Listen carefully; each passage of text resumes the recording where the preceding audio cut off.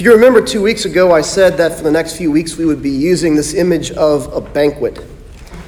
2 weeks ago, we heard that the entrance to this banquet is a narrow gate. You might remember that the Lord says that many will try to go through it, but many are not strong enough. It's difficult to get through. Last Sunday, we heard what happens when we think either too much or too little of ourselves, and we try to take the wrong seat at table. So while today's gospel doesn't mention a banquet by name, we can still use that image when we look at today's readings and what they say about heaven as that banquet. So when we look at heaven as a banquet throughout the Bible, what we see is it's described as a dinner meal, and there's a very specific reason for that. And Pope St. Gregory gives us the reason. He said, God's meal is not called a lunch, but a dinner.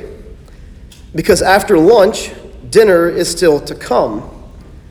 Whereas after dinner, there is no remaining meal. So what's really neat is that we can see the progression of meals in the Bible. If you notice back in Genesis, we had this reading a few weeks ago. The priest king Melchizedek offers bread and wine at the very beginning of God's covenant with Abraham. So if you want to call that your breakfast meal, that's that one right there. And then the Israelites continue to offer bread and wine as part of their Passover celebration. There's your lunch meal in Scripture. And if that's lunch, then that means there's still one more meal, and that's dinner. So here's the thing about this dinner meal. It comes in 2 courses. The first course is what we're celebrating here today, and that's the Eucharist. The Eucharist is the appetizer for the main course, and we see this reflected in the language of the church. And perhaps the most beautiful description is found in St. Thomas's hymn, O Sacrum Convivium, and I'll read the text of that. O sacred banquet in which Christ is received, the memory of his passion is renewed, the mind is filled with grace, and a pledge of future glory is given to us. A pledge of future glory is given to us. So this begs a question. What is this future glory? So that brings us to the main course of the dinner. That future glory is eternal life with God. So you see, the appetizer and the main course, they're so intimately connected because in both, we receive the fullness of God's divinity.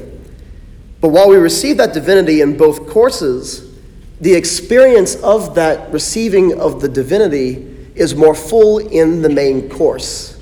The appetizer is just the teaser. The Eucharist is only the foreshadowing. The main course is the full reception of God's divinity. So now that we've laid out this image, we can turn to today's readings, and they tell us of the cost of entering that banquet. So we talked about what is this banquet? This banquet is heaven. What's it like? So now we're talking about how do we get there? What's the price of admission, if you will? And so Jesus lays out 3 conditions for entering the banquet, and he uses this phrase repeatedly. He says, cannot be my disciple. He uses that 3 times. And all 3 of these conditions must be met. You can't have 2 out of the 3. You can't have 2.5 out of the 3. You have to have all 3. So the first condition Jesus says is this.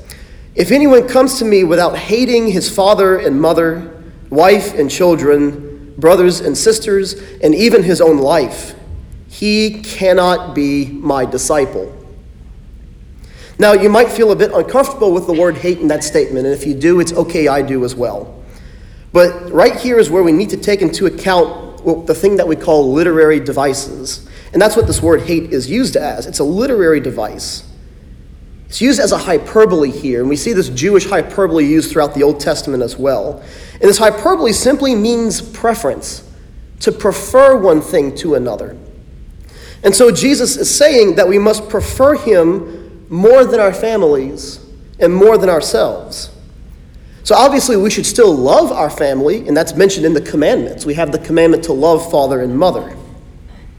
So to illustrate this preference, this hyperbole of preference, I'd like to share something that was once shared with me by a married couple. The man said, "My wife loves Jesus more than she loves me, and I'm okay with that.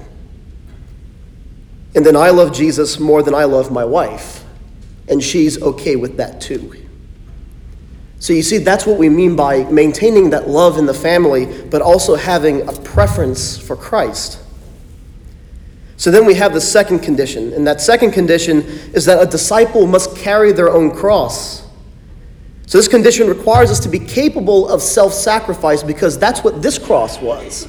It was a case of self-sacrifice to the point of losing one's life.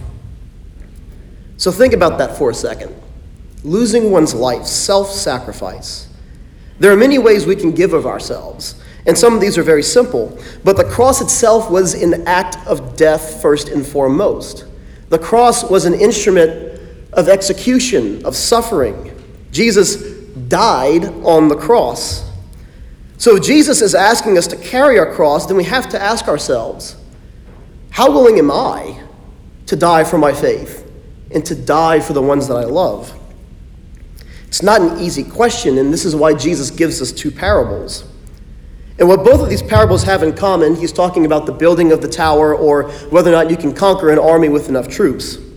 He's giving us these parables because they both require the need for deliberation.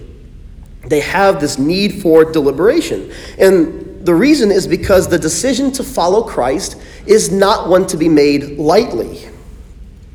We have to remember, Jesus was mocked. He was laughed at. He was abandoned, and he was denied by his best friend. So if you jump into the Christian life without thinking about that kind of following of Christ, mocked at, ridiculed, death, abandonment, then it's very easy, I can almost guarantee, that you're going to be shaken a little bit.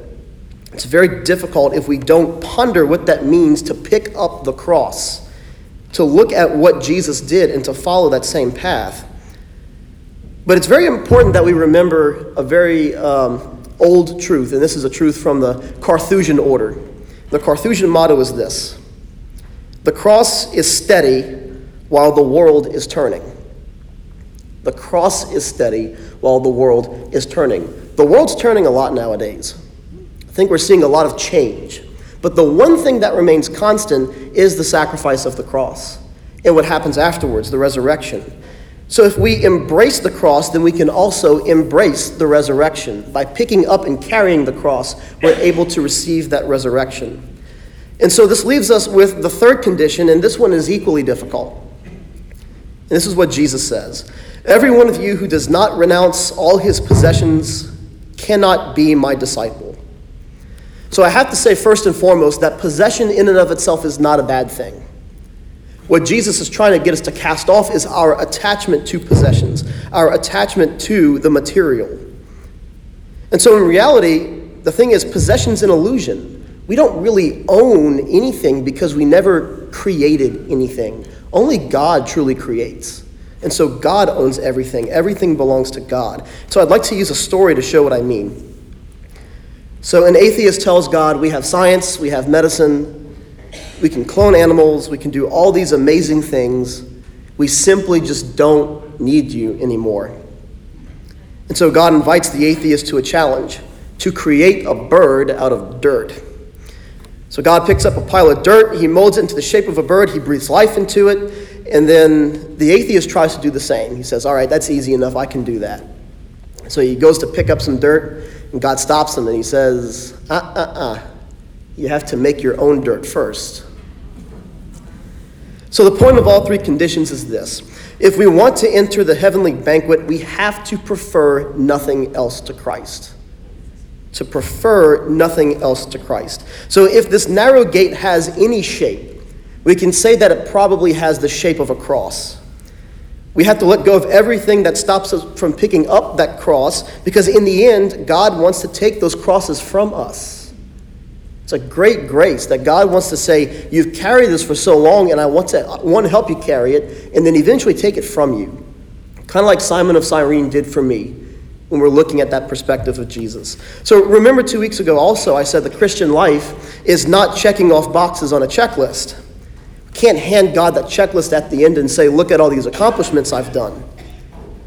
But the thing is, there is a price of admission into heaven. There's a price of admission to this heavenly banquet, and that price is the cross we carry. That second condition: you must carry my cross, otherwise you cannot be my disciple. Because in the end, we exchange that cross for the crown of glory. That, remember, we say that pledge of future glory. That's what we're exchanging that cross for. And we hear this so beautifully in one of the verses of the hymn, When I Survey the Wondrous Cross. If you've never heard this hymn, I really encourage you to look up the full text. But this is one of the last stanzas. See from his head, his hands, his feet, sorrow and love flow mingled down. Did e'er such love and sorrow meet, or thorns compose so rich a crown?